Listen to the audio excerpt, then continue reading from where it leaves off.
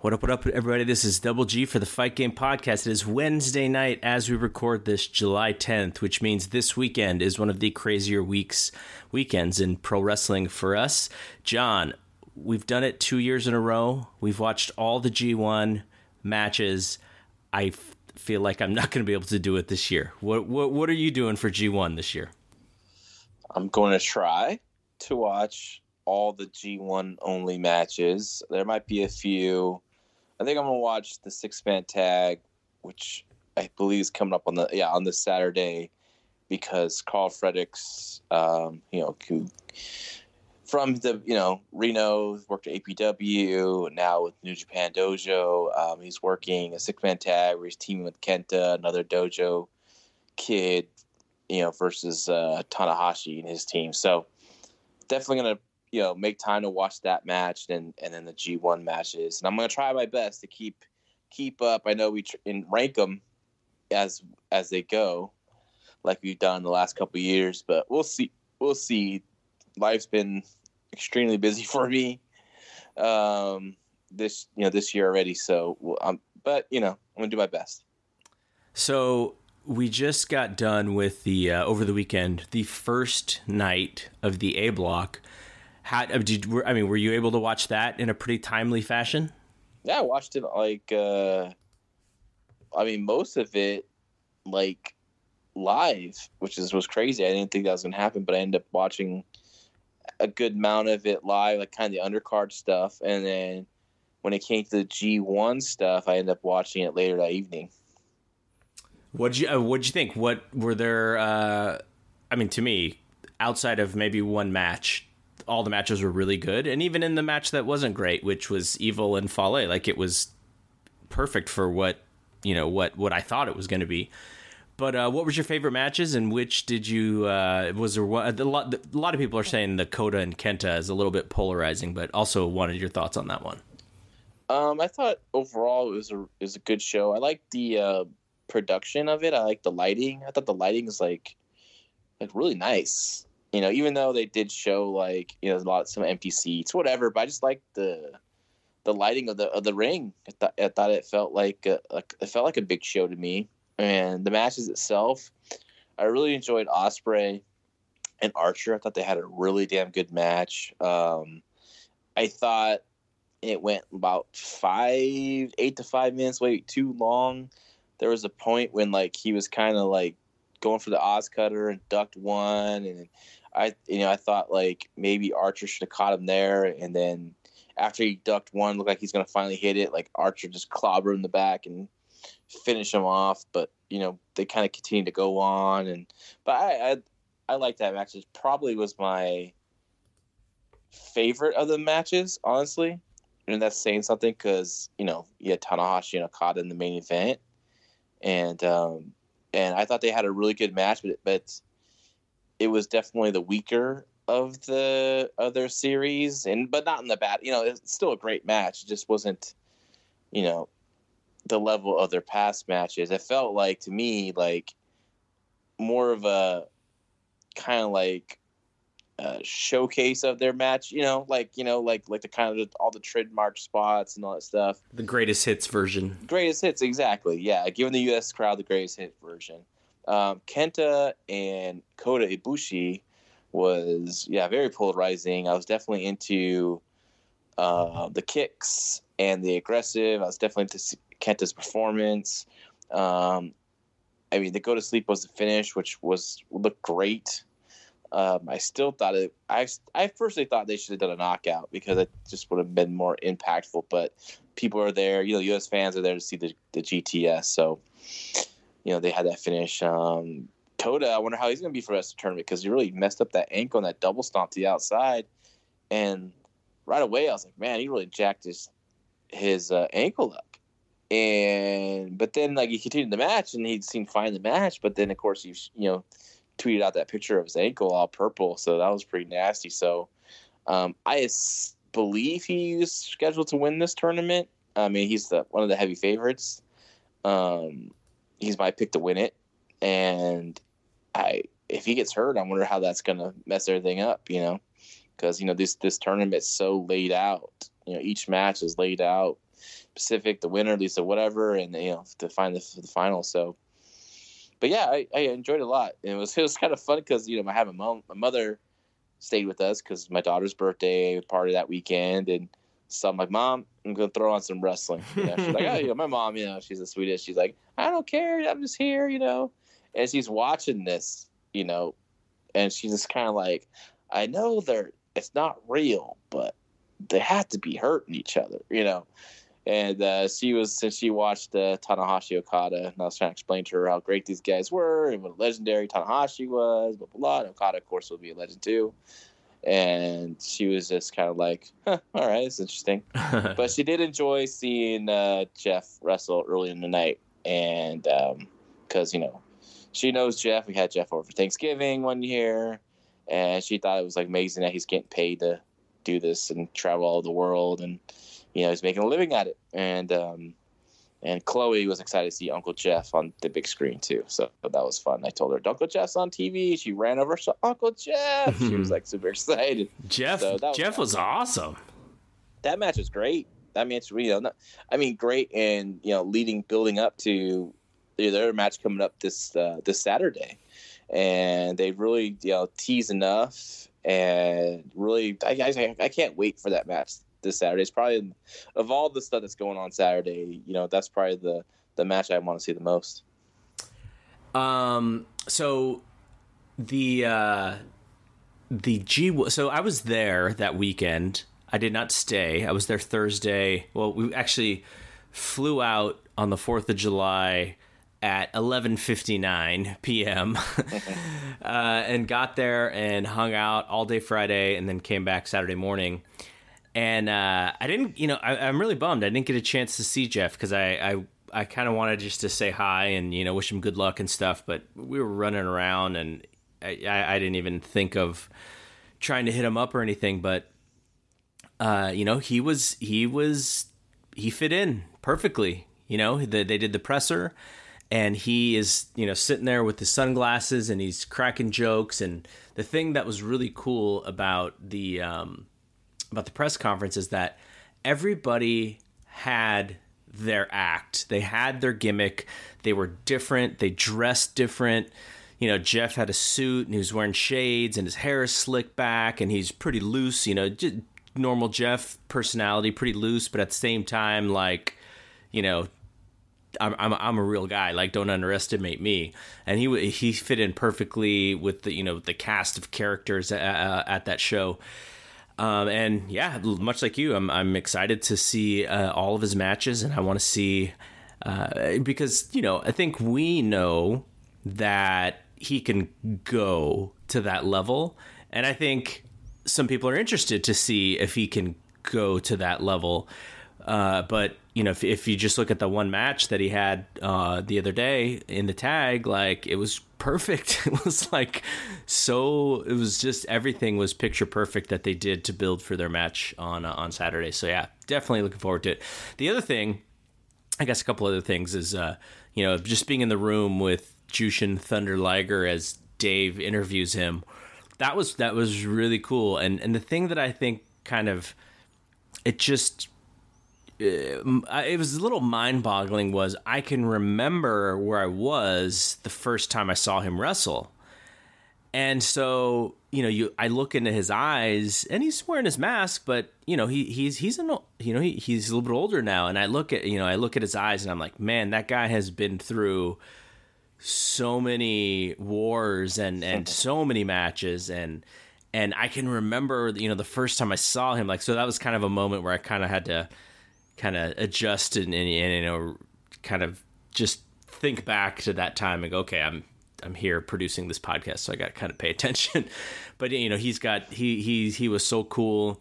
And Coda, we did the interview with Coda too, and Coda's just a freak and he's different, and he's like Kenny in the sense that he doesn't, he's not giving you these same patented answers that everyone else gives you.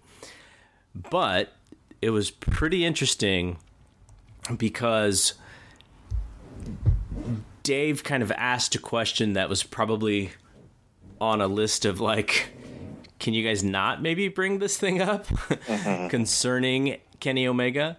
And it was a very interesting reaction to that question, considering that, he and Kota are close. And at StarCast, Kenny broke down when he was talking about Kota. And so Kota did not break down and was a little kind of gave us a Marshawn Lynch answer, I'm only here because I have to be kind of answer. And that was interesting because, I think we all hope that New Japan and AEW works together at some point. And that non-answer was quite telling, and I think was kind of the talk of the interview was just based off of that one non-answer to that question.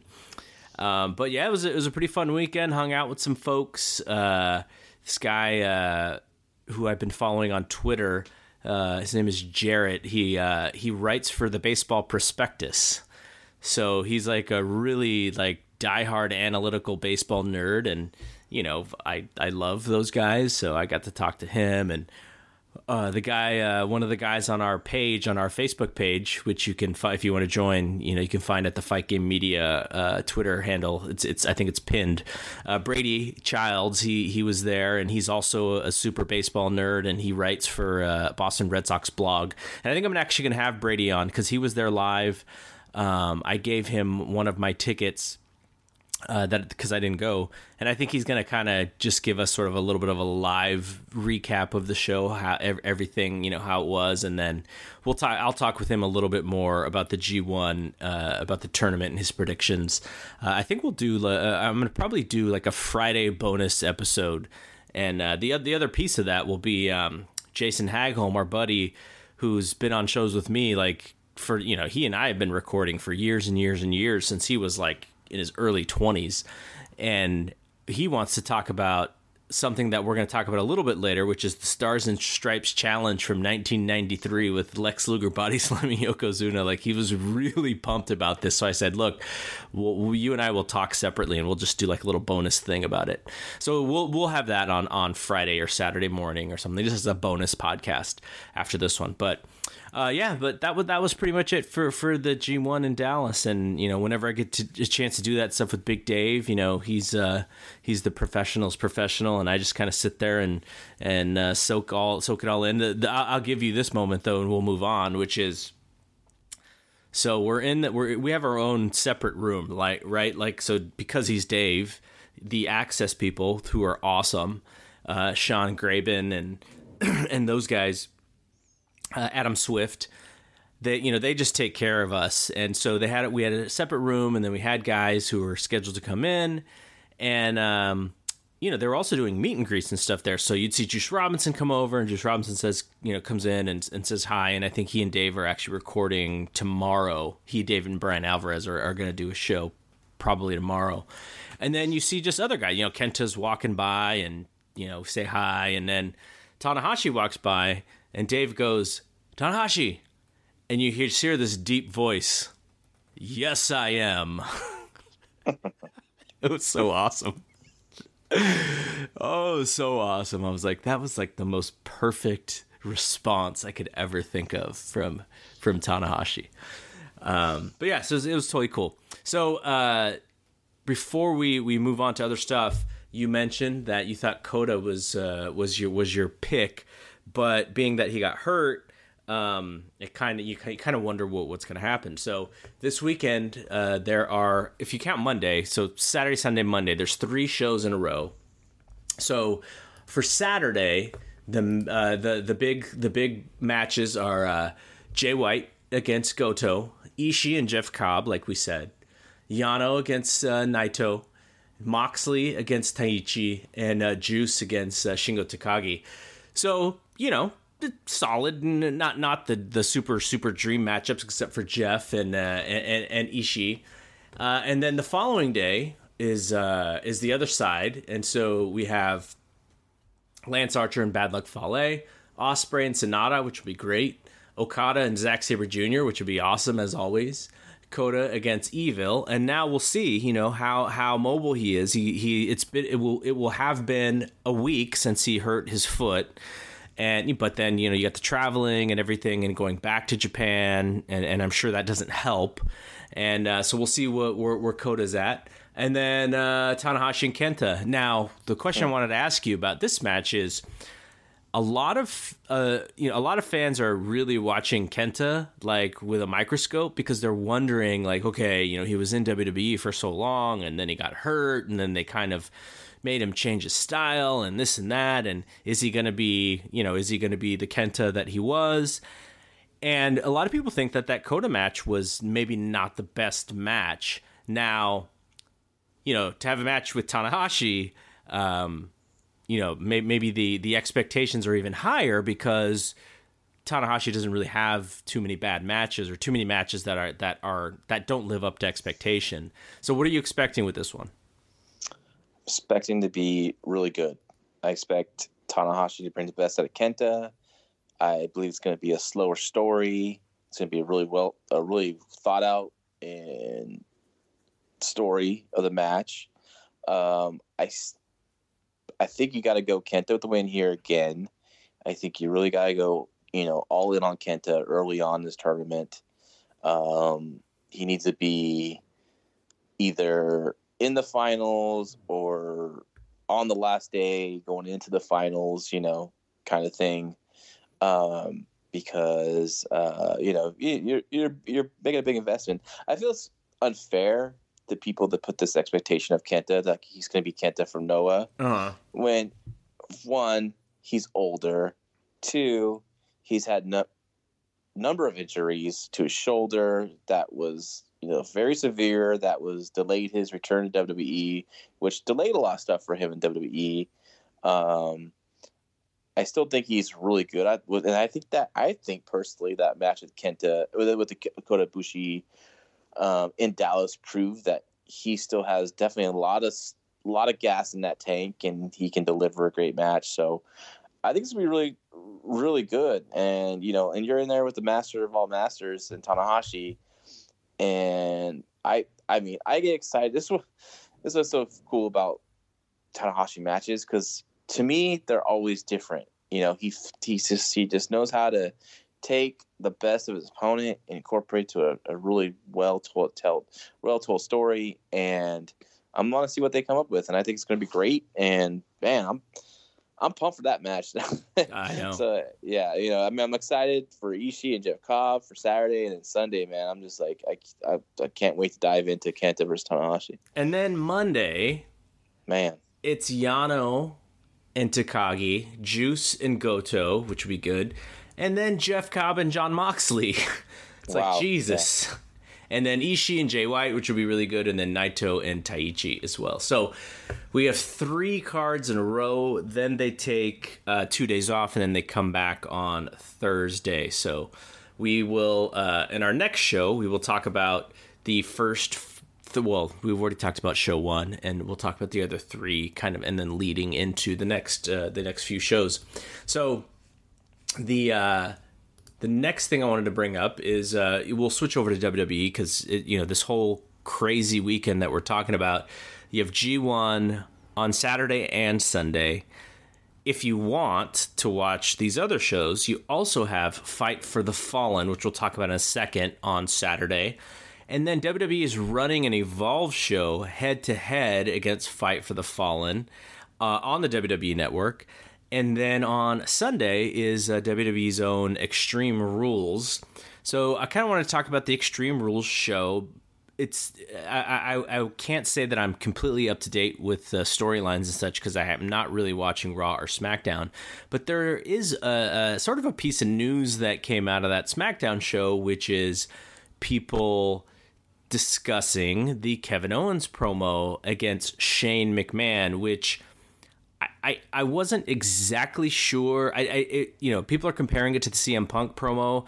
I think the CM Punk promo felt a little bit more sort of like you could believe that the Punk promo was possibly off script in some instances. This one didn't feel like that at all to me.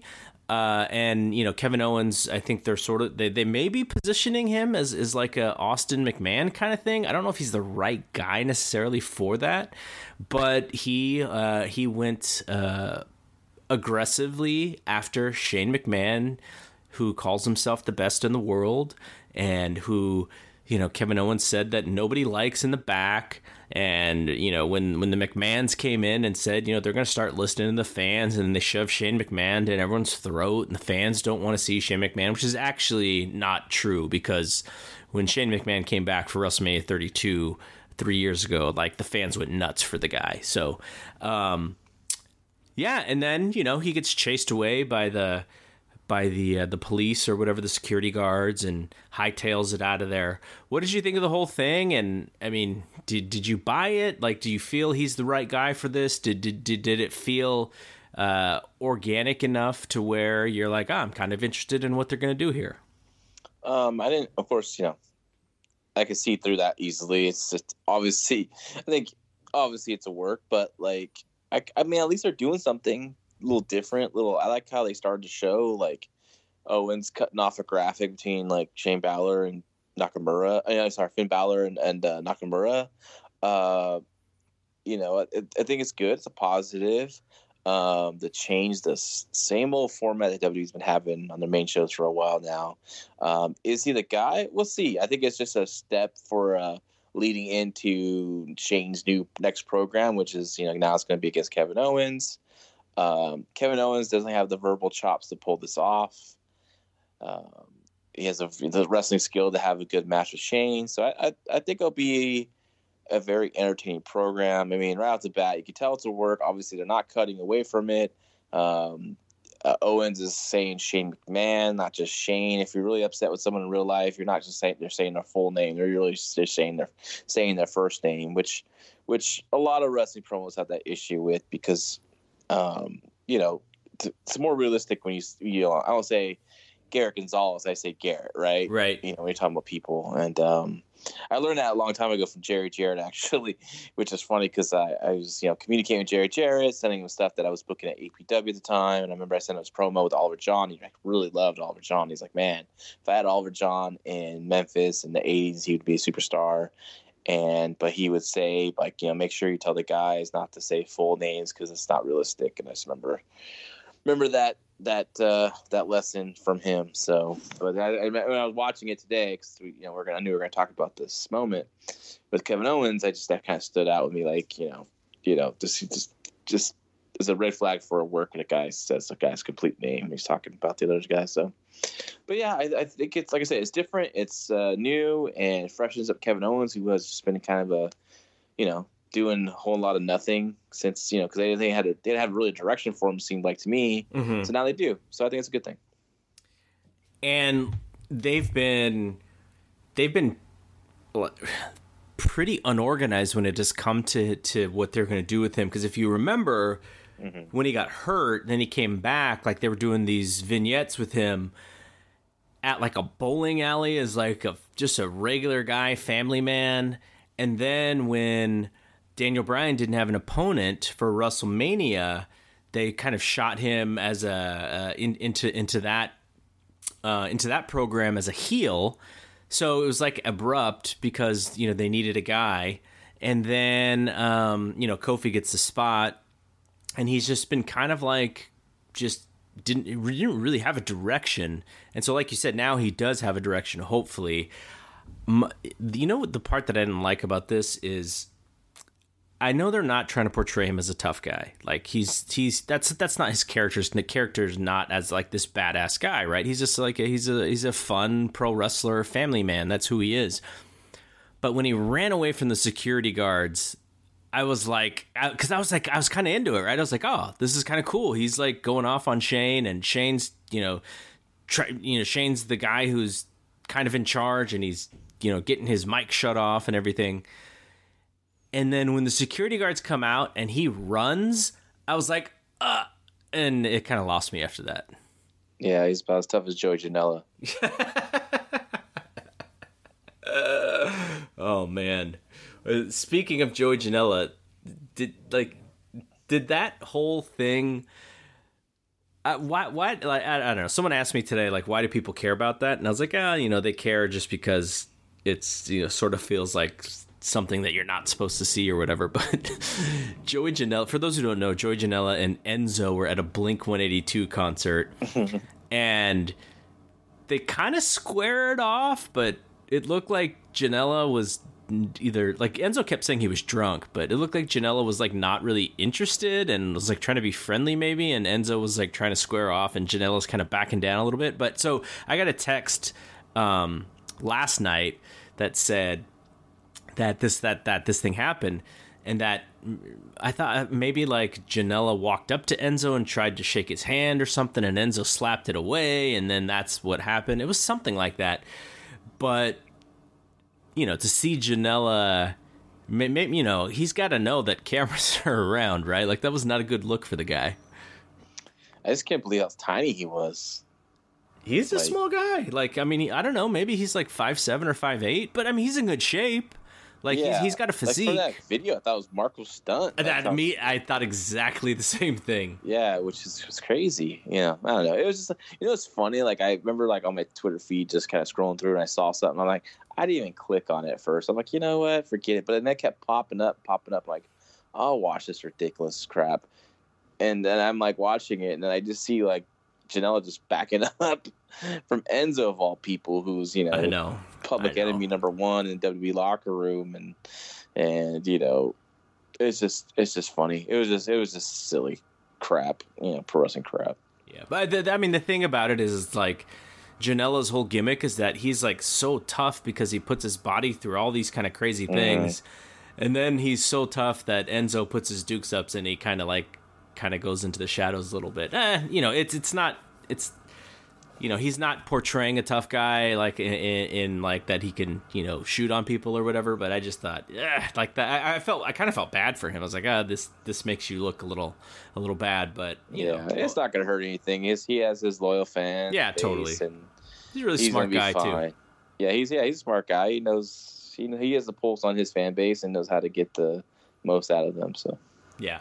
So WWE's Extreme Rules show is this weekend. I'm just going to want to run down all the matches, and I want to hear how excited you are to see these matches. Just, you know, just for either from an in-ring or just your interest, and you can verbalize this any way that you want possible. So we'll go from the bottom up. This is according to Wikipedia. So we have the Revival versus the Usos for the WWE Raw Tag Team Championship. You want to go match by match? Yeah, I literally just want to know your interest, like a quick sentence about your interest for each match. Moderate. Braun Strowman versus Bobby Lashley, last man standing. Lukewarm. Ricochet versus AJ Styles for the U.S. Championship. Warm. Aleister Black versus Cesaro in a singles match. Yeah, I'm interested in that one. I think it's a you know, it's a big moment for Aleister. It's a big match for him, and he's with the guy that's going to deliver. So I think I'm looking forward to see how he comes out after that match. Daniel Bryan and Rowan, the champs, versus New Day versus Heavy Machinery for the SmackDown Tag Team Champions. Yeah, I mean, if it was Heavy Machinery and Rowan and Daniel Bryan again, I'd probably be really into it. But with New Day in there, I'm not really. I mean, I'm sure it's going to be fun, but not that looking forward. I'm not a big New Day fan. Drew Gulak versus Tony Nese for the Cruiserweight Championship. I don't really care. They should have put that on the Evolve show and just let them wrestle like a really, 20-minute match or whatever. That's a smart idea. But, I like Gulak a lot. I think he's great. Tony Nese, I think he's a good wrestler, but, And knowing they're going to give it 9 minutes. Yeah. And it's going to be on the pre-show, right? I assume. So I'll probably miss it anyways.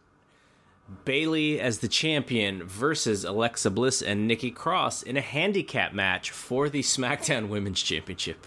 No interest. Just never have any interest in Bayley anymore. And I like Nikki Cross a lot. And I like Bliss's entrance. I think she always a great theme song, great entrance. But once the bell rings, it's just I think the reason why it's a handicap match is because something wrong with Bliss. I don't think it's like an actual injury, but I think they're covering for something going on with her. Kofi Kingston versus Samoa Joe for the WWE Championship. Interested just because I hope they put the belt on Joe. Yeah, me too. Because I think it's Kofi's run was, like I said, it was a great win, great moment, but it's something that shouldn't have been long term. Definitely not a long term champion guy. And even though I find it silly that Ricochet beat Joe, and then if you're going to then that's going to lead to Joe winning the belt, I think it's kind of silly. But at the same time, I think Joe's like a good guy to be the champ. All right, now these are the two matches that WWE's banking on to sell this show. The Undertaker and Roman Reigns versus Shane McMahon and Drew McIntyre. No holds barred tag team match. I'm interested just because I'm just want to see how the Undertaker's going to look. He hasn't been looking the greatest, and poor guy. He's older and been through the wars and coming off surgeries to his hips and all that. But I hope with the no holds barred gimmick, we can some smoke and mirrors. It ends up being a good match. Reigns always brings it, always has really good matches. McIntyre's same thing, really good. They had a great match the last pay-per-view together. Shane, he's going to do his crazy, wacky stunts. So I think they'll definitely lay out a fun match. I think this match is actually going to be pretty good. And then the main event. This is so weird. So Seth and Becky, the couple. By the way, did you see Seth Rollins' new shirt? No. The man's man. Oh, man. Should be man. Like, oh. Okay. Oh, my goodness gracious. Garrett, this is not really happening. I mean, come on. Do you think freaking Steve Austin would have something like this? Oh, my God. I think Ric Flair would have something like this. What's this world coming to when it comes to pro wrestling people? I mean, come on. So, yeah, I mean, I agree. And it's not that I even think that he shouldn't be proud to be with Becky, because, she's a freaking rock star, but I think he actually brings her down in this whole thing. So it's just kind of weird. I just think it kind of hurts them both, like at least being in public, at least as characters, I think, I guess, this is going to look great in like in a couple of years when, because, we all know the solidarity of wrestling relationships. Oh, yeah. How the long lasting and forever loving pro wrestling relationships are. So, my. Wow. So, but Seth, I'm interested, though. Seth and Becky, this is a mixed tag versus Baron Corbin and Lacey Evans. And so, and this is my own fault because I'm not really following the shows very closely, but so winner take all. So all that has to happen is Baron Corbin pins Seth and Lacey Evans is the women's champion as well. Mm-hmm. Yes. That is so stupid.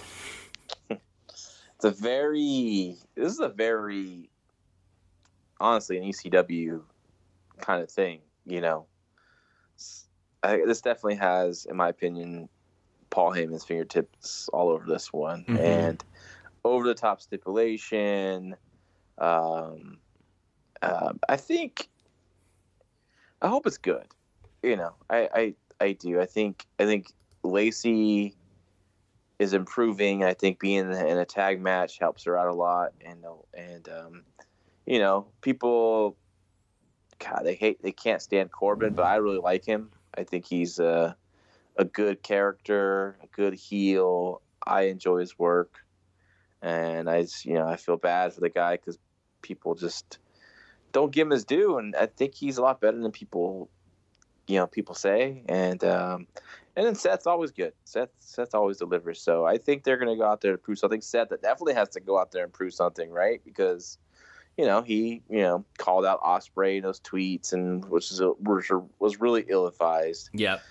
But he said it and apologized later. But at the same time, now the spotlight's on you, bro. You got You got to deliver, and of course he's that talented too. And if you can go out there and have this great match with people that don't with people that who like a Corbin who people don't take seriously, and a Lacey who's still very green, and can go out there and they can create something that's hey, gets positive review, and that's a big win. So I'm more interested because of the pressure of that on Seth Rollins in this match, and I hope they deliver.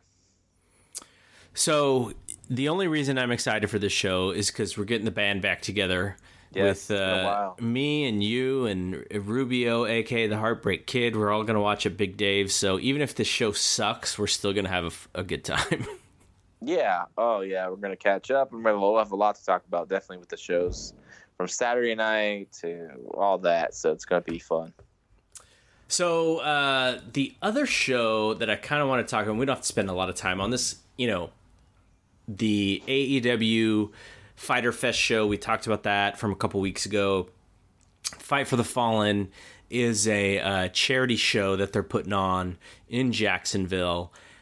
And I look at this card, and it is definitely...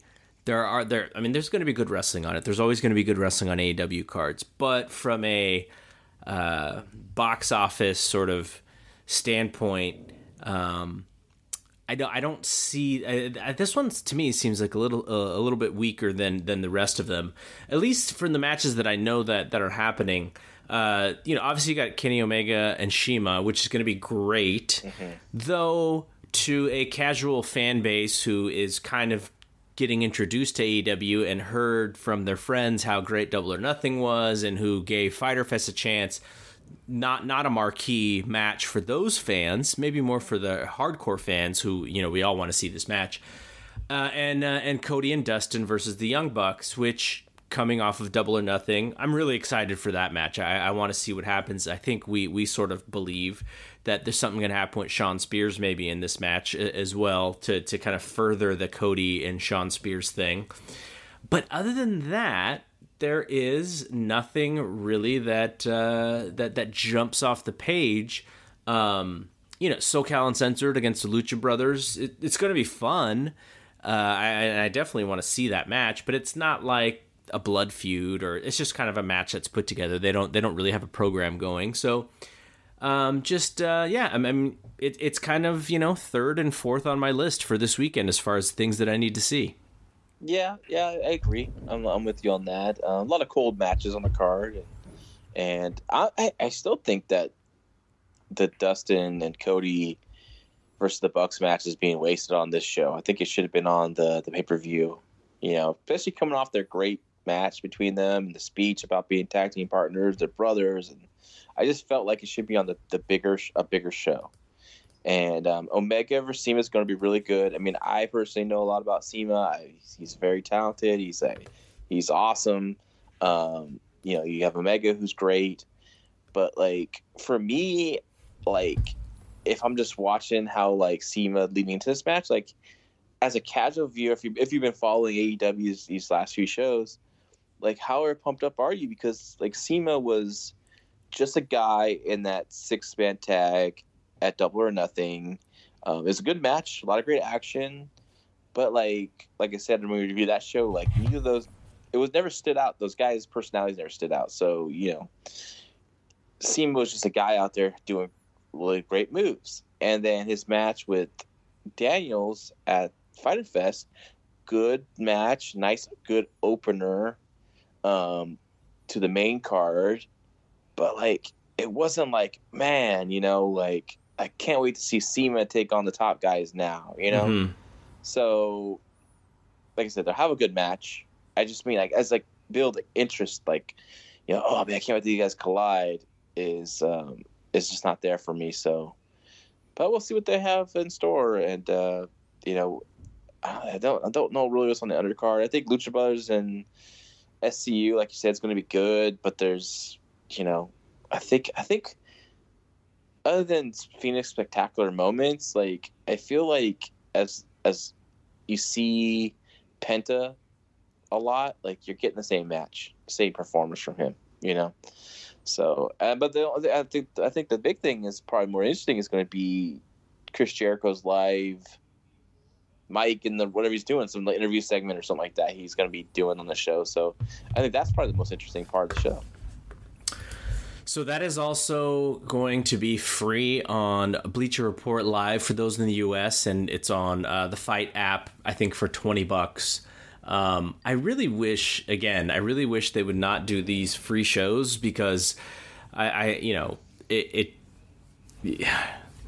don't think it cheapens the product, because I look at this as like a Clash of Champions, like we talked about. But if you're going to give a free show away, you should give it away to the most broadest audience possible. And so I'd love if like this was on a TNT special, like before they start their TV date, right? As like a hook and a lead in. Putting it on Bleacher Report Live, I'm sure they got a good number of views for the last show, but I just think it kind of makes they had like they had a nice thing coming out of Double or Nothing that they could have capitalized on. But hey, Tony Khan is not looking to capitalize, and the old stepping over dollars to pick up dimes or whatever that saying is. I get that piece. I just look at it as like, man, we're giving away these shows for free on an app that not that many people are really watching. So all right, so let's move on. So the only thing I wanted to talk about in the UFC show, UFC 239, which is actually a pretty fun show. I didn't see the entire thing, but I saw the top 3 fights, and I'm sure you've seen the clip of George Masvidal and Ben Askren, the 5-second victory or whatever. You saw the flying knee? Yeah, definitely watched that. Okay, so my thought here is, if you're Ben Askren, and they brought him in immediately, and his first 2 opponents are Robbie Lawler and Masvidal, like, welcome to the UFC, we hope you lose kind of fights, right? Yeah. So if you're Askren, because obviously Askren has the gift of the gab, he knows how to market himself better than just about anybody not named Conor McGregor in that company. Like, what do you think his move is, as far as how does he come back from this loss in which Masvidal very much wanted to show that, maybe Askren is more mouth than anything else? How does he rehab his image from a, I guess I'm asking the booking side of you, but how would you bring him back to kind of get back into the swing of things after this devastating loss? Well, luckily you have a guy who has the gift of gab, who can talk himself in the fans believing his shtick, because he's really good at it. Like, he's probably, like you said, second best promo in UFC now. I would book him with a guy that he can out wrestle, a pure striker. Now, I wouldn't advise him to try to go for a run for a takedown like right away at a striker. I would like to see him kind of, go slowly into the takedown, work into it, but he made a big mistake, and I love this tweet though. Well, that sucked. Yeah, it did. It sucked. I thought that was perfect, and perfect Ben. Oh yeah. But yeah, I would give him another striker again. I think you need to give him over that hump. I know it's already saying let's give him another wrestler, and he can kind of out wrestle that guy because he's one of the best wrestlers ever. But I like to see him test himself with another striker, but someone he could beat, have him hopefully maul that guy and not get caught, and cut a great promo at the end if he wins, and he'll be fine. And I think he's gonna want that challenge again because he's embarrassed. It's embarrassing to lose in 5 seconds and the way he did. So I think he want to get back in there and prove to the UFC fans and the MMA fans around the world that he's still one of the best. The big thing coming out of that show was the split decision in the main event, John Jones against Thiago Santos. I thought the decision was fine, 3-2 Jones. I thought that was the right decision. But what was funny was coming out of the fight, basically Dana White was like, anybody who thought John Jones lost this fight is an idiot. I'm like, no, this fight was really close.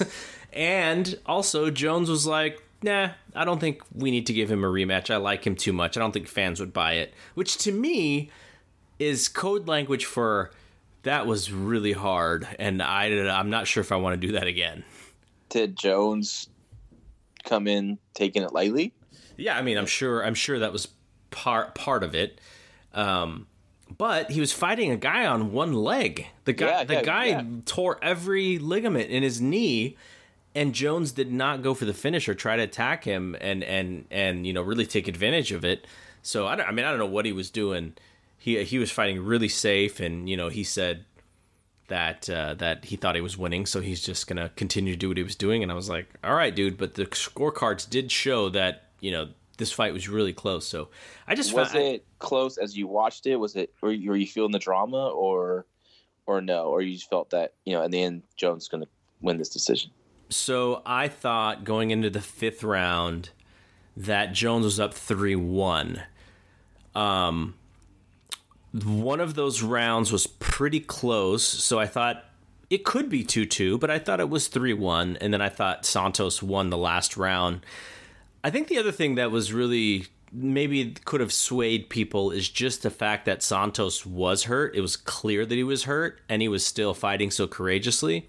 So that could have been on the minds of people as they were sort of watching this, because people were just rooting for Santos to do it, So, but I just find Jones and Dana White both so disingenuous, just a bunch of liars, and there's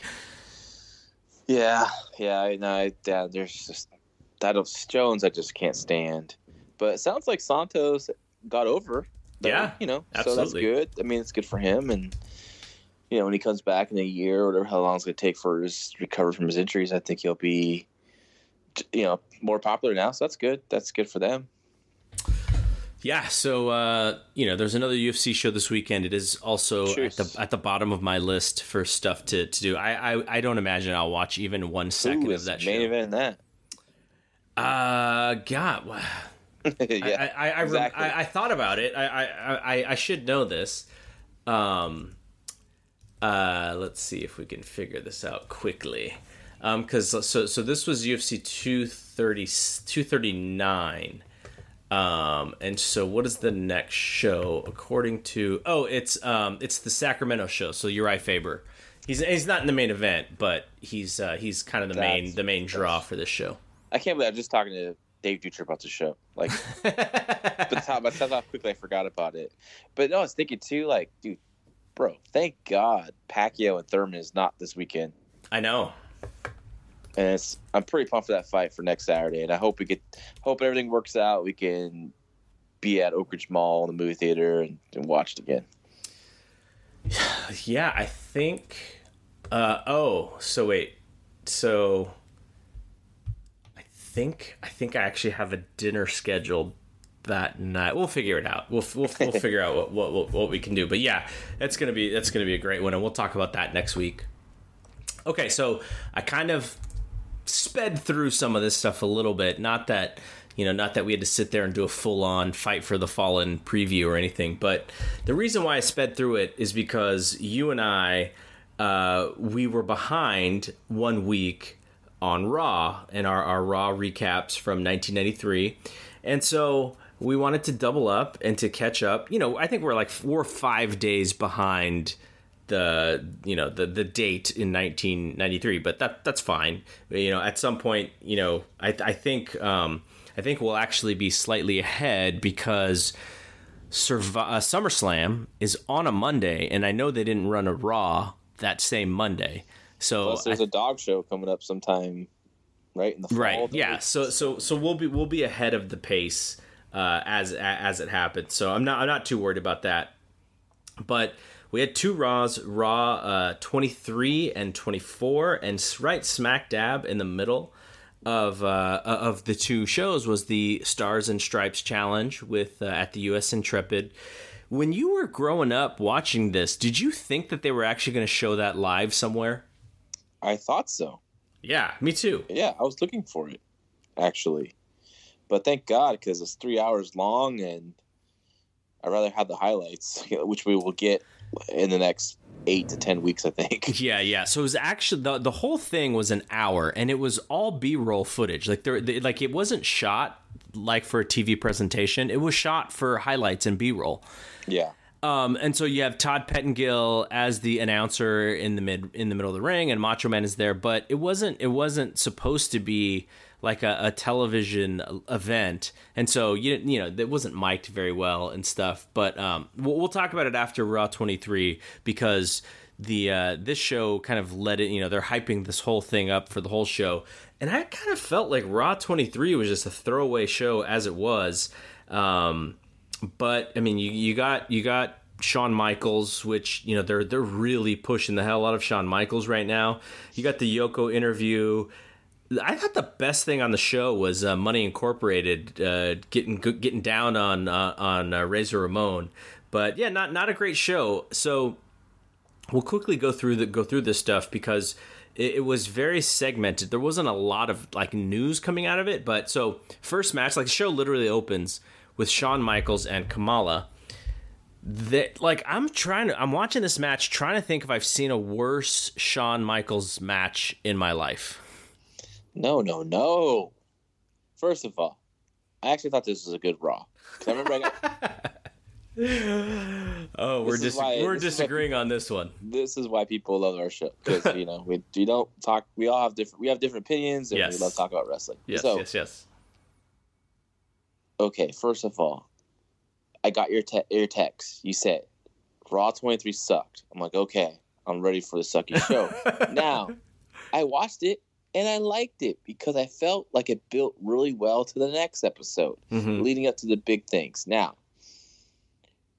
I saw the description on my WWE Network, and I saw Shawn Michaels versus Kamala, and I'm like, hell yes, because I love style clash matches like this. I just think they're fun. I like to see what a guy like Shawn could do with a Kamala, and I was personally entertained by this match. I think Shawn was absolutely fantastic. I felt like, to me, he wasn't just like not into it. I felt he was out there to prove a point. Like, I'm gonna go out there and have a great match. Well, I wouldn't say it was great. I would call it a very good match with Kamala.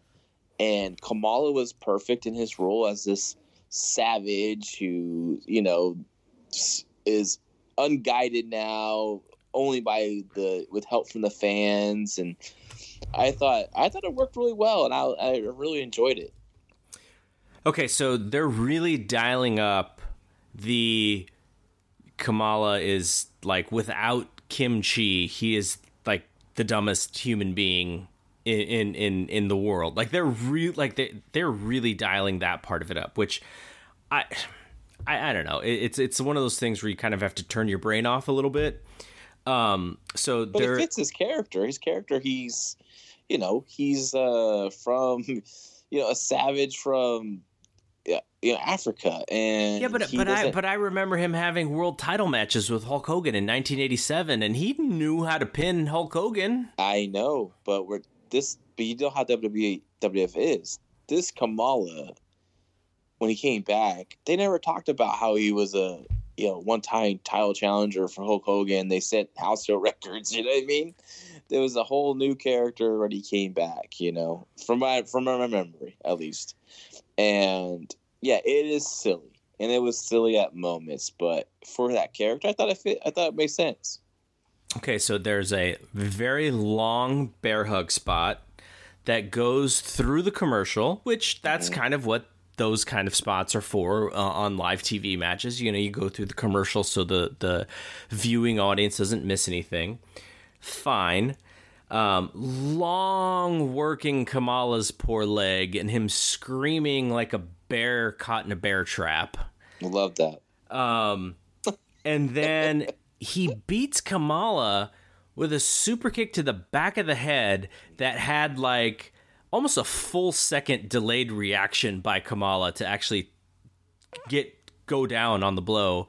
I just thought the whole thing was, now, you know, we know that in the future years, Michaels would become very frustrated with certain things. Like, I wonder what he thought after this match, because the whole thing is for Diesel to finally come in and clean up. Like, Kamala's frustrated losing the match, and he gets up, and Diesel comes in and kind of saves Shawn, and finally shows that, you know, he is this badass guy and he's Shawn's bodyguard.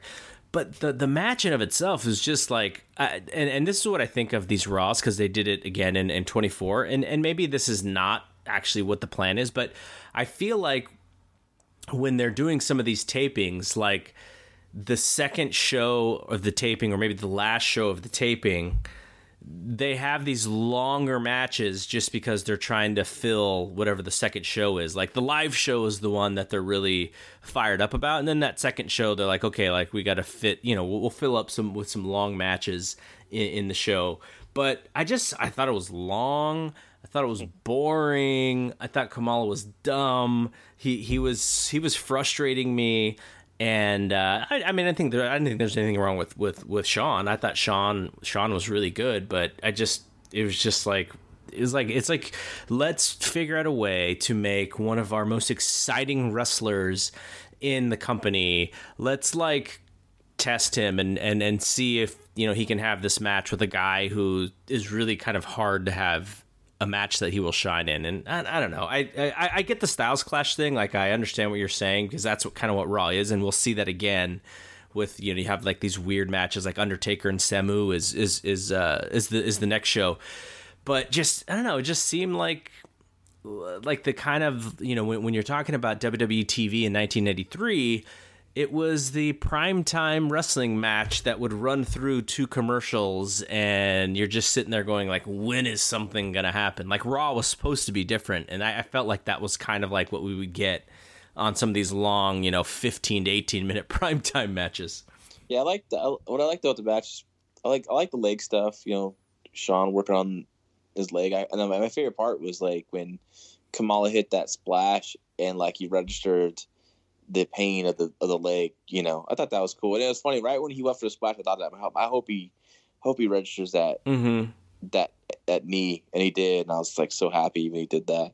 But yeah, and I like the ending. I like the brawl at the end. I like what a dick, man, Shawn is, right? Like, he's, you know, he takes some cheap shots on Kamala, but then here comes his bodyguard, right? The big monster who, God, Diesel was green as fuck. Like, those kicks. Those kicks were so bad. Like, that's like, I felt like they're like manager pussy kicks, like I used to do, right, when I was managing. Like, it's just maybe because he's wearing those boots or something like that. I don't know. It just looked bad. But, you know, overall, I thought, you know, when he finally mounted Kamala and started pounding on him, I thought that was cool. Then Shawn did the same thing, which is great. So I enjoyed it. So the next segment is an interview with Yokozuna. And Vince McMahon is dialing up the xenophobia in this interview like nobody's business. It didn't really bother me as much when I was a kid, but it bothered me a lot more now. And, you know, we talked about this when we were talking about our WrestleMania recap, where Hogan uses, like, the derogatory, you know, name for Japanese people. It comes up again later, too, next episode. And so it's just like, I get it. He's really trying to hype the hell out of this, you know, this 4th of July thing, but it comes off as super ugly American, and Vince is just on a rampage with this whole thing that it kind of comes off distasteful to me. But, you know, they are doing a really good job about making you interested in this, whatever this 4th of July body slam challenge thing is. They're bringing in real football players, Joe Morris, George Martin, the WWE guys, Tatanka. We'll get to it, but they even have NBA guys and NHL guys. So the good part of it is, like, I'm just like going like, oh wow, I really want to see this sort of mix of like real sports and wrestling. But at the same time, I'm just like, Vince is on a warpath, you know, trying to get the U.S. over and the Japanese, and trying to make the Japanese, like, you know, really bad. Like, yeah, Lex in the at the U.S. Intrepid, Lex like makes a sushi joke. It's like, like, come on, there was some cringeworthy stuff, especially, and Vince did have some cringeworthy stuff. But what I was impressed by Vince was how he controlled that interview. Oh yeah, like, he led that thing to where he wanted to go. how he wanted it to be sold. Like, I thought that was really good, and Yoko was very good. And it was interesting because I forgot that Yoko spoke English in his promos. Mm-hmm. Like, I thought that came on later. I think they had him stop doing English promos. And I think I remember when he turned babyface and he cut like a full on English promo. I remember they kind of played it up as a big deal, but I totally forgot he actually cut an English promo. And Fuji was better too. I think that's because actually Vince was really leading him really well. Yep. And so then there was a Smoking Guns versus Barry Horowitz and Iron Mike Sharp a match. See, this is the match where I wish it would have gone a little bit longer because, I don't know, I got a kick out of Barry and Iron Mike being on Raw together as a team. But what's the Smoking Guns finisher here for this match? It was like the kind of like the over-the-shoulder backbreaker. Then, Billy comes up the top with like an elbow drop. And it's kind of like, sort of like the Steiner's thing, but looked shittier, and obviously, thank God they changed it to the Sidewinder, which was one of my favorite tag team finishing moves. Yep. So then after this is the Money Inc. interview that I mentioned. So it's fantastic. I loved it so much. So obviously they had previously lost the tag team titles to the Steiner brothers, so they come out. IRS says, that because they're so smart, they in their contract they're going to get a return match, and then because this is money related, which is Razor Ramon giving money to a guy just to have a match with him, DiBiase just starts talking Razor Ramon down. I was just like, wow, I really want to see this match right now. Like, let's bring Razor out and Razor and DiBiase one-on-one. Let's go. Like, that's how good his promo was.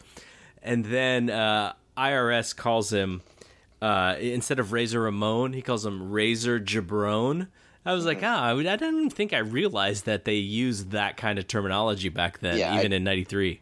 I didn't know, and I thought I probably back then said, that wasn't that funny.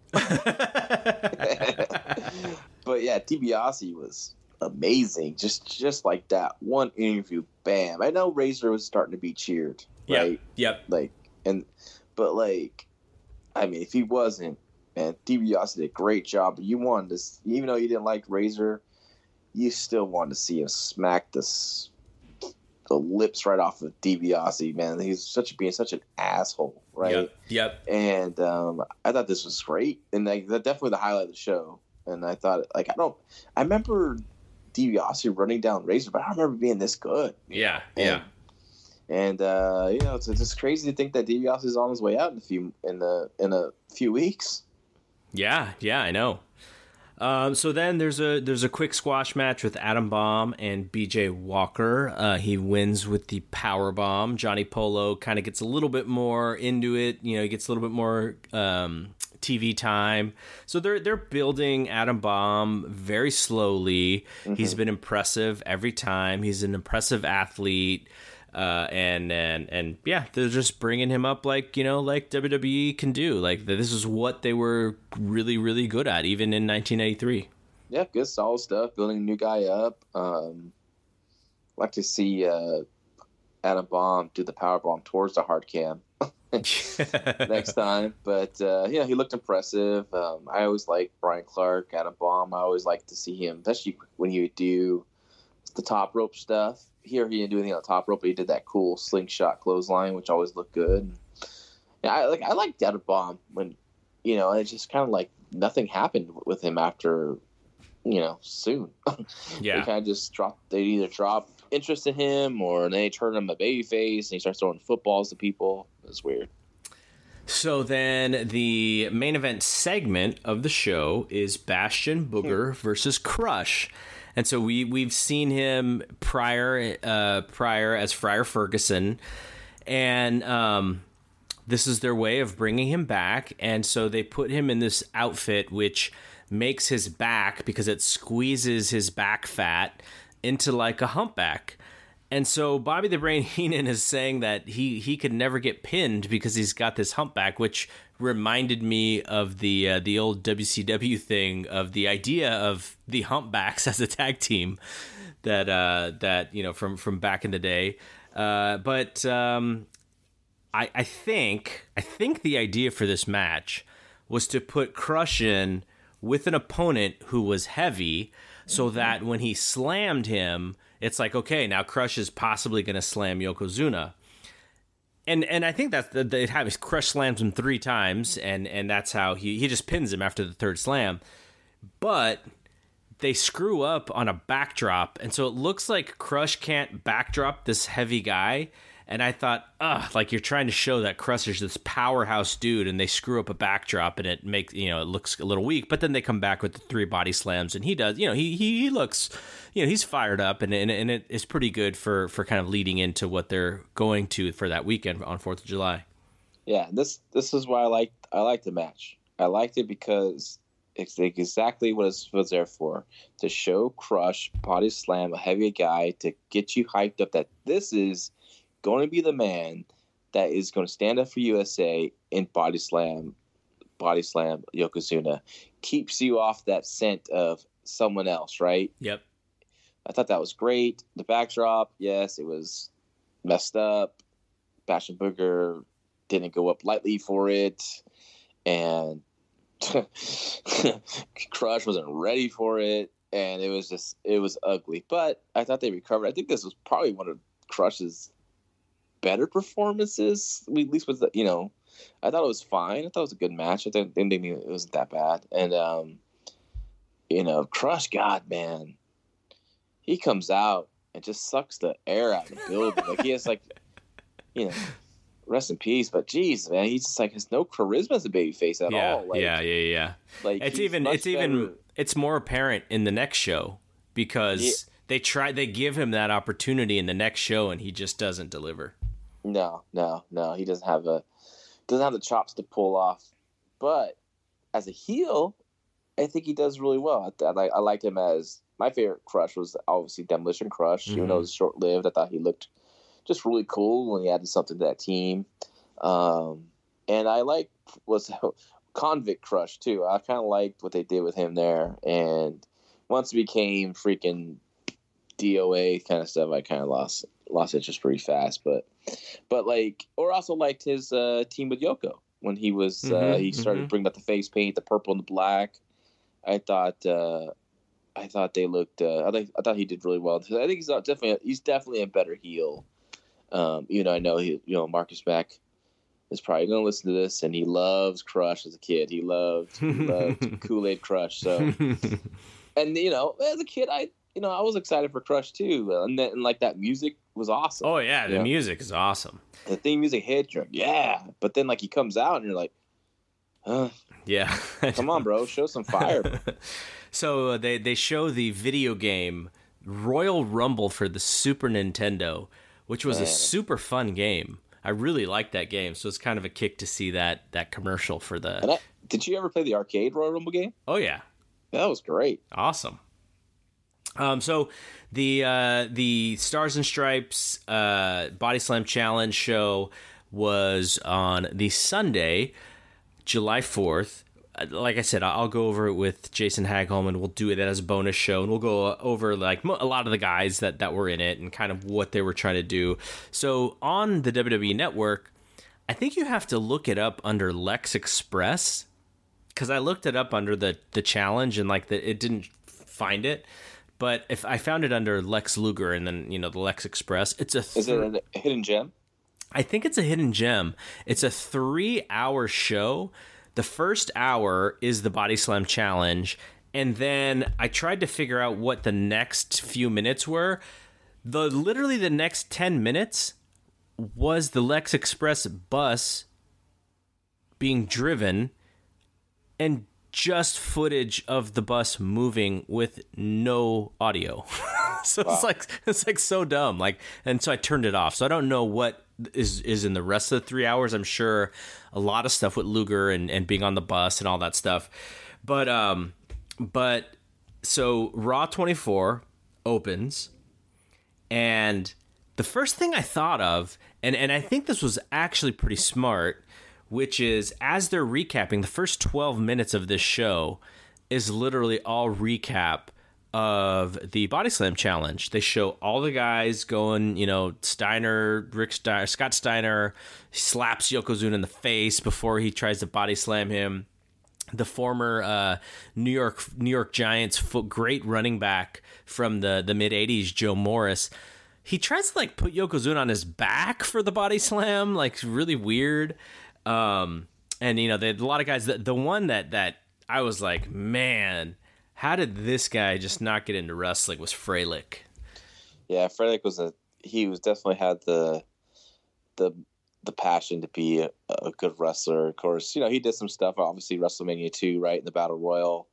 And so he's the only guy who had a clue to do how to do a worked body slam. So, yeah, he looked good. So after Macho Man, well, actually, I'll get to what I was going to say, which was no Bret Hart, right? Bret Hart is the top babyface in WWF at this time. And he is not trying to body slam Yokozuna. Well, he's Canadian. Oh, true. That is true. That is very true. But I thought it was smart to not even have him on the show, because if he's not going to slam Yokozuna and get the title shot, why do you want to show him fail at doing this? You don't want to do that and have him be overshadowed by Luger's babyface turn. Yeah, that was smart. Did you also think, man, this American wrestlers are a bunch of assholes. Fucking Tatanka's chopping. What the hell was he even doing? He didn't even try to body slam him. This is funny because I was like, man, they really treated Tatanka like a jobber here. Yeah. He got his ass kicked, leg dropped, and then he ends up losing to Ludwig Borga, I think, coming up soon, his first loss. Actually, I think at the SummerSlam pay-per-view, that's where it happens. So I'm like, maybe he's now kind of on the downslide after being such a hot, new, fresh babyface. Oh, yeah. I thought he was done. I'm like, let's put the title on this guy. This guy's, I love this guy. Too. And then Rick Steiner's punching. Steiner lines. And then freaking Scott smacks him like a bitch, boom. And then I'm like, man, us Americans are a bunch of assholes, right? I know. Even Luger uses that illegal forearm, right? The still play. It's oh gosh. I guess within the context of the highlights, they really didn't get over that they're trying to soften up, Yoko. But at the same time, thinking well, look, Yoko, you're an idiot just sitting there taking these moves, not doing anything about it. Well, finally he does it to Tatanka, but everyone else. Well, there's one where I think he even I can't remember who it was. Maybe it was Rick Steiner or something, where he gets just popped a couple times, can't slam him, and then Yokozuna kind of nods his head at the guy as if to say good try. And I'm like, dude, he just smacked you right in the face. Yeah, the whole stuff with, and even Macho too. Didn't Macho take a couple shots at him to get him up there or something? But I don't know. It was just so weird. So Macho is the last guy, and he didn't even get him up. Freilich, Scott Steiner, Rick Steiner, Crush, they at least got half of a leg up. None of the football players other than Freilich even lifted Yoko off the ground. And some of the guys, even Scott Burrell, who was a number 1 draft pick of the Charlotte Hornets in 1983, so he's 6'7", he's towering over everybody. And he goes up to Yoko and he's like, "No, I'm not even going to try." Who was Burrell drafted to again? Charlotte Hornets. Yeah. Okay. Do you think the Charlotte Hornets said, "What are you going to do now?" Yeah. No. Yeah. Exactly. So that's why he had to do he looked like a scared little kid and leave the ring. It's kind of. I'm not. That was a really bad look for him. If he couldn't do it, just don't show up. Yeah. Yeah. That was bad. Yeah, he was. I think he was the second person to do it. I forgot who the first person was, but there was someone else to do it. The guy that sang the national anthem with the running back, right? The Giants guy? Maybe that's who it was. Yeah. Lee Rasson or whatever that guy's name was. So finally, Luger comes out of the helicopter. We've all seen this video highlight. You know, WWE, like you said, continuously will play it on Raw time and time again. Lex comes out.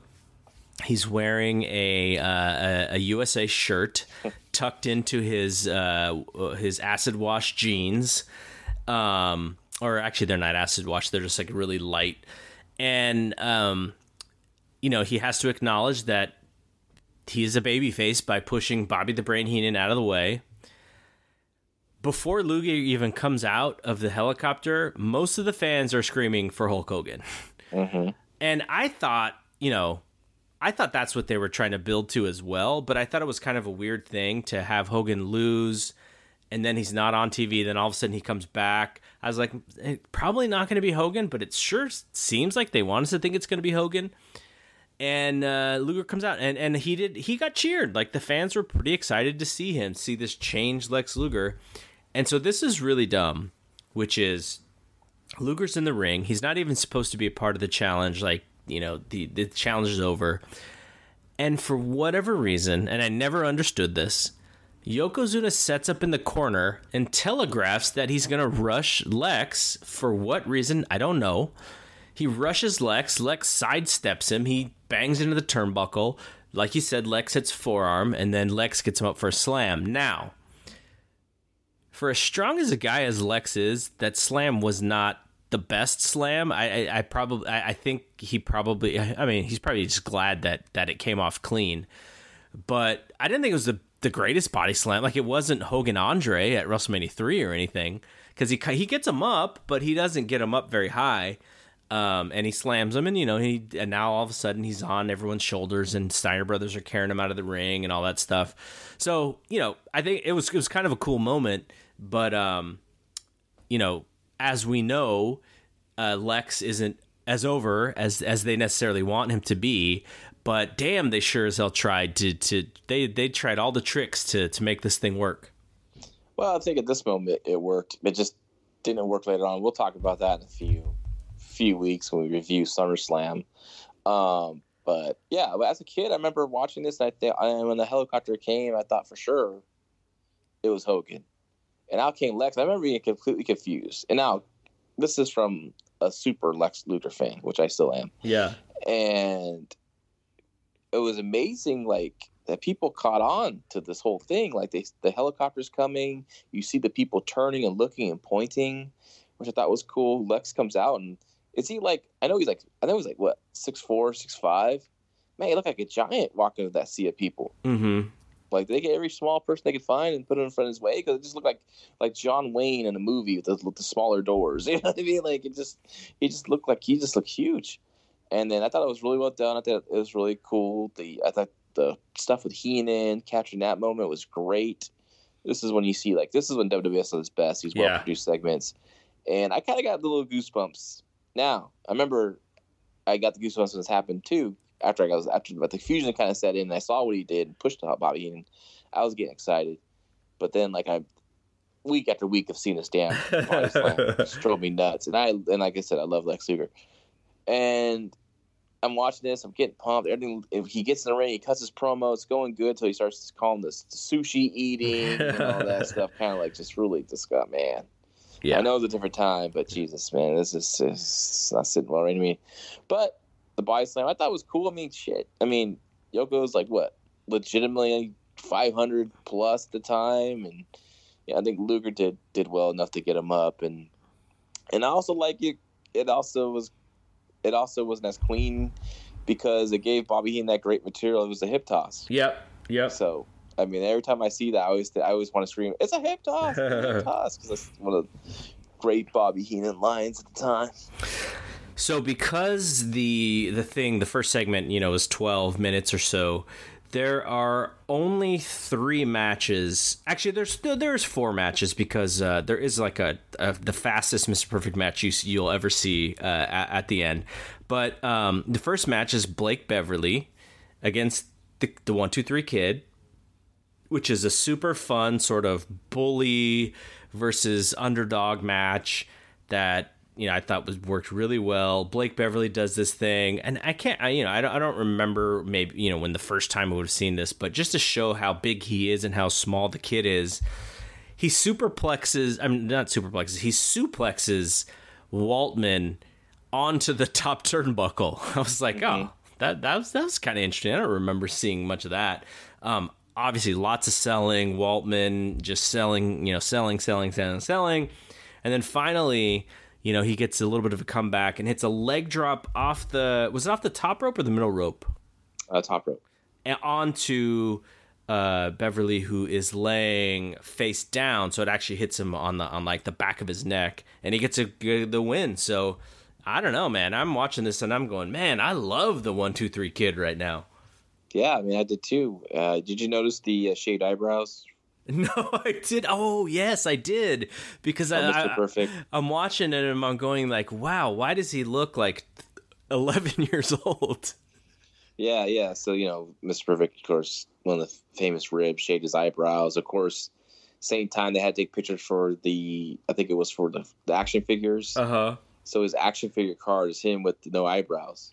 And if you notice, he comes out the long way around the ring, shaking, because they're focusing on it, right? Mm-hmm. Like, it's kind of part of the rib, and but that being said, this match is freaking killer, man. I love this match, and Mike Enos, Blake Beverly got the chance to show off what such a great wrestler he was, and such a reliable talent. God, I wish I had a Mike Enos on my roster. He was so good. This match was it was a little bit long. Yeah, a little long. But at the same time, I was intrigued because, like, how much punishment is this guy going to take, and what's he going to come up? The press slant to the floor looked great. Oh my god! I mean, they brought attention to the fact that the 1, 2, 3 kid survived crashing and burning in this match with Razor and still survived. So, and the opening spot of the backdrop versus the drop kick, that kid used to do all the time, just looked great. I mean. Mike Enos, I don't think he lasts too long after. I think by this fall, I think he might be gone. He ends up going to Japan and doing well over there before eventually showing up in WCW. But man, what a talent, man! I hope Vince gave that guy a big hug because he really did make the kid. The kid's already talented, did some sensational stuff, but like Mike Enos, man, god dang, what a performance. So then we get. I just want to prepare everyone for Oscar, Mabel, and Mo because Men on a Mission is coming. What did you think of Oscar's rapping? Thought it was pretty bad. Considering the rap music I was listening back then. Come on, man. Souls of Mischief, 9-3 Till. Can't compete. And I hear this crap. I'm like, oh man, But I was kind of curious about Men on a Mission because I remember in the After magazine seeing the Black Knights in USWA and how massive Mabel was, and I just wanted to see them wrestle. So I was pretty excited. I didn't get the mom. Like I just remember like why they picked that name, and why did they want the acronym to be mom? Like I just thought that was just silly. Oh, for Men on a Mission? Yeah, I don't know. I just thought that was, like that's gonna get them over. Like I just thought that that's not a cool name as a kid. That's not cool being. I mean, Men on a Mission sounds cool, but then like you're just you're focusing on the acronym mom. I just thought that was silly. Yeah. So Bam Bam Bigelow against Jumpin' Joey Maggs, a very quick match, and Bigelow doesn't even win with his headbutt off the top rope. I think he just wins with the straight up avalanche, right? Yeah, 2 avalanches in the corner, one on each side of the ring. Just that's cool though. I think it's good to finish people off with multiple different moves. Yep. And he's probably like, fuck it, it's only me like 1 minute match. Why like waste a bump? Yeah. Like the headbutt on just this quick squash. And then they do the first promo for SummerSlam. What is it? Feel the Heat. It's so hot that it has to be at the end of the summer. So this would be the let me think. So I think this is like the 6th ever SummerSlam. I didn't remember it being on a Monday night, but now that they mentioned it being on a Monday night, I kind of remember like the coming last end of summer, maybe the Monday before school starts, and you kind of get one last hurrah with a Monday night where you can watch wrestling before you got to go back to school. Yeah, I forgot about that too, and I just remember this SummerSlam for a lot of different reasons, but one of the main reasons too is just the fact that they put a lot of matches on this show. I felt like. Yep. So the next match is Samu versus The Undertaker, and the entire match they are teasing that this is a new Undertaker. He's doing new things. We've never seen this from him before. He's more agile. He's more aggressive. It was a little bit sloppy. They miscommunicated on a leapfrog, and it looks like Undertaker took a head to the nuts or something on the leapfrog. But he throws a drop kick. He goes over the top rope and lands on his feet. He does the old school in the rope. So he was working his ass off here, and then choke slam and tombstone to win the match. But yeah, I mean it was sort of a reintroduction of the Undertaker character who, was put out by Giant Gonzalez and Mr. Hughes and such. Yeah, good match. There was that miscommunication with Leapfrog. It looks like for both men, just one guy didn't get high enough, one guy didn't duck, get low enough. It was just came off pretty bad, but I thought they recovered really well. The match was good. I liked the match, and it's cool to see Undertaker do some new stuff. I mean, I've seen him do this stuff I remember seeing him do this stuff with Mark Callis, like the drop kick and the drop toe hold and stuff like that. That was pretty cool. I thought the finish was maybe. I don't think Samu should have hit the headbutt to go back up to go for it again and then miss it. I think she just missed it, But I guess they wanted to say, "Oh my God, maybe the idea is that he doesn't have the urn, doesn't have Paul Bearer. Maybe this could be a defeat," but I don't think anyone really believed Samu was going to win this match. Yeah. So then the next segment is the Yokozuna interview and Mr. Fuji and Vince. And again, Vince is dialing up the USA stuff. He's almost like angry at Fuji and Yoko here. And Fuji says, like you said, it wasn't even a body slam, it was a hip toss. He said that they're not going to face Luger because Luger wasn't even supposed to be on the body slam challenge.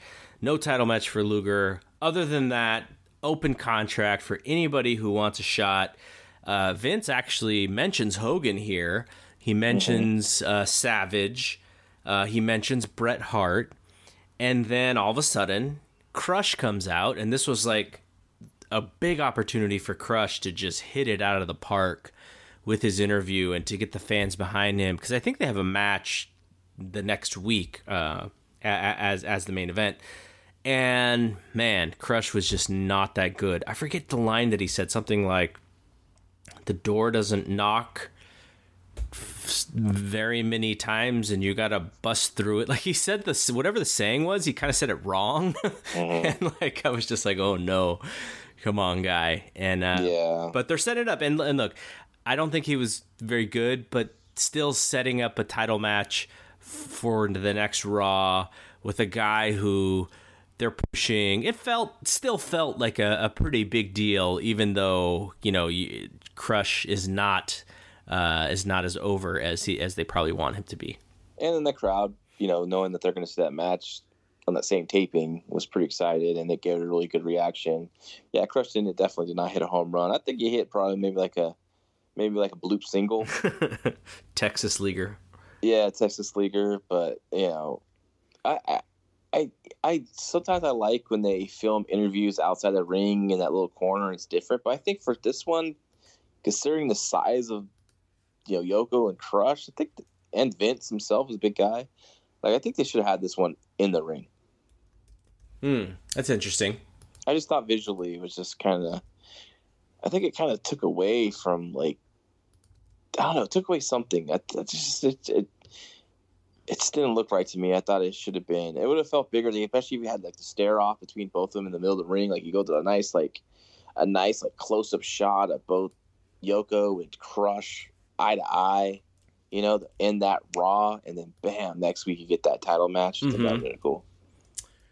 And then, like I said, the last segment is a quick Mr. Perfect squash match against Brian Costello. I think there was like a minute 30 left in the show, at least without the commercial, that I saw on my WWE Network app. So they were in the ring and quickly had to get out. Quick perfect plex. He wins the match, and then they redo the Lex Luger forearm and body slam in slow motion before going off the air for this episode of Raw 24. Brian Costello did a tour of All Japan one time. It's just one of those people that done tours of All Japan that I always like, oh man, it's crazy. Like, how do you get that spot? I mean, probably the Funk's booked him, but like, I just thought it was just, I remember seeing him matches. I'm like, wow, like of all the talent around the world, Brian Costello, no disrespect, but All Japan at the time was the level of wrestling. But that's when I saw him, like, oh shit, Brian Costello, I remember him. And perfect. Perfect was perfect in this 1 minute squash. Aggressive, and God, what a dick too, by the way. Like, how could fans really cheer Mr. Perfect when he takes his gum and puts it on the glasses of the I forget their names, the Fratelli sisters or something like that, or one of them, as a ring girl, Raw ring girl. I just thought, man, come on. I know. Come on, Perfect. I know. It was, and she just kind of ate it. She just sat. She didn't even. She almost tried to make it seem like that was something cool that he did to her. But yeah. So we are. I guess, what is it going to be for the next?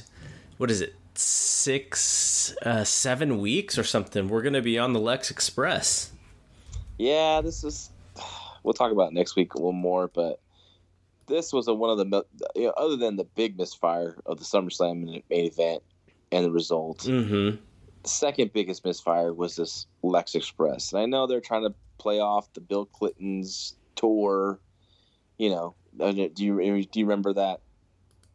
The tour he did on the bus or something like that. I remember that interview he had with like MTV, like a big win for Bill Clinton at the time that connected the younger viewers. I think they're playing off that with Lex Express going all over the place, and I just think they should have kept it simple. Now I give them, tip my hat to thinking outside the box, but I think they should have just went traditional here.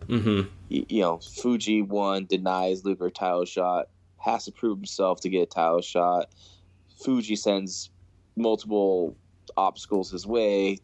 Head shrinkers, both of them one-on-one for a couple weeks, someone else, and then he finally gets the title shot. Then I just think they should have just went traditional with it instead of the Lex Express build. Because I remember, like, even me, like I said, as a big Lex Luger fan, I hated seeing these interviews with Lex. I thought it was out of character. That's not who he was. Yeah, it's not who he was. And he just, and then he felt he was uncomfortable, and I think he was.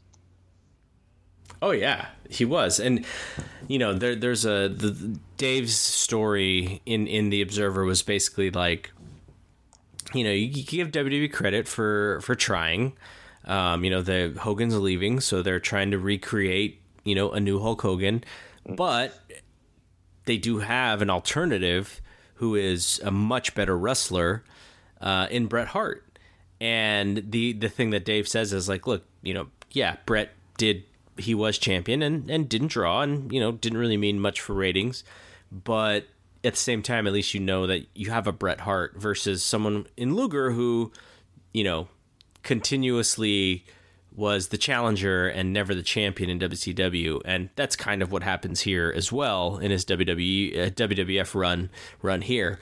So I remember not being a fan of the Lex Express stuff because just like what you said, it just was not him, and it didn't feel natural for him. It didn't feel organic for him. It felt super forced, and I just never bought that he was just this white meat Americana babyface. I just never saw that. I guess I watched too much WCW, right? Too much NWA.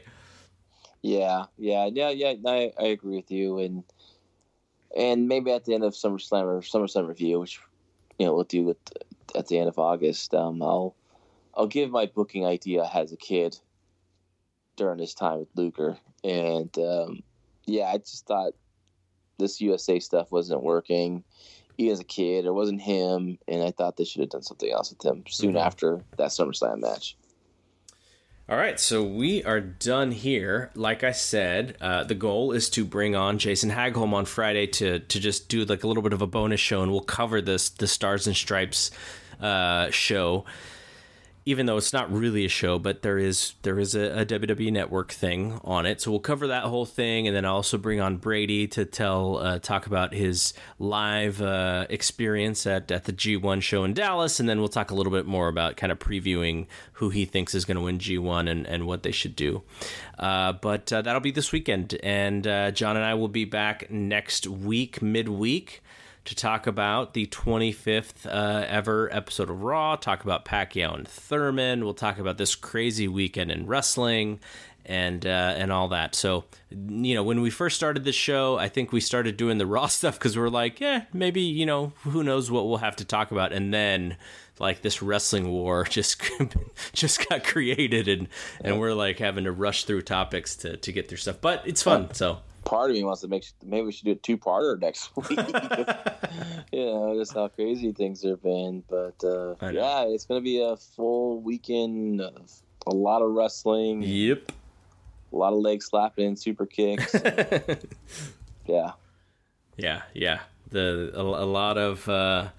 A lot of good stuff too, though. So we'll come back, and I'm super excited for the G1 stuff, and like I said, I'm going to feel like a failure because I don't think I'll be able to keep up like I did the last 2 years, but I'll do my best. Yeah. All right. So for John, one more little thing. Oh, yeah. Go for it. I'd like to give a shout out to my little girl who turned 4. As we're recording this tonight, July 10th, she turned 4. So happy birthday, Chloe. Daddy loves you. And you had a good birthday. You were sassy as hell. It's your birthday. It's your party, so you can cry if you want to. But happy birthday, little girl. I love you. So happy birthday to Chloe, and I hope she's 4, so kindergarten is coming. Mm-hmm. And so that'll be a new experience for you. But at some point, in the next few years, I know she's into watching Star Wars and she loves her Chewbacca, but at some point I feel like she's gonna catch on to something, whether it's gonna be Ronda Rousey if Ronda ever comes back, or maybe it's Amanda Nunes or somebody. I feel like Chloe, it's in her blood to just gravitate. She doesn't have to be a diehard wrestling fan like you and I growing up, but I feel like there's something in her blood that's just going to gravitate towards something, and I think she's going to be a little bit of a sidekick fan for you in a few years. Yeah, maybe Auntie Shayna. She'll love oh, yeah. Queen of Spades. Yeah, that would be cool. Yeah, that'd be really cool. I look forward to that when the kids start watching some wrestling with Dad. It'd be fun. Yeah. All right, so we will see you next week. Peace out.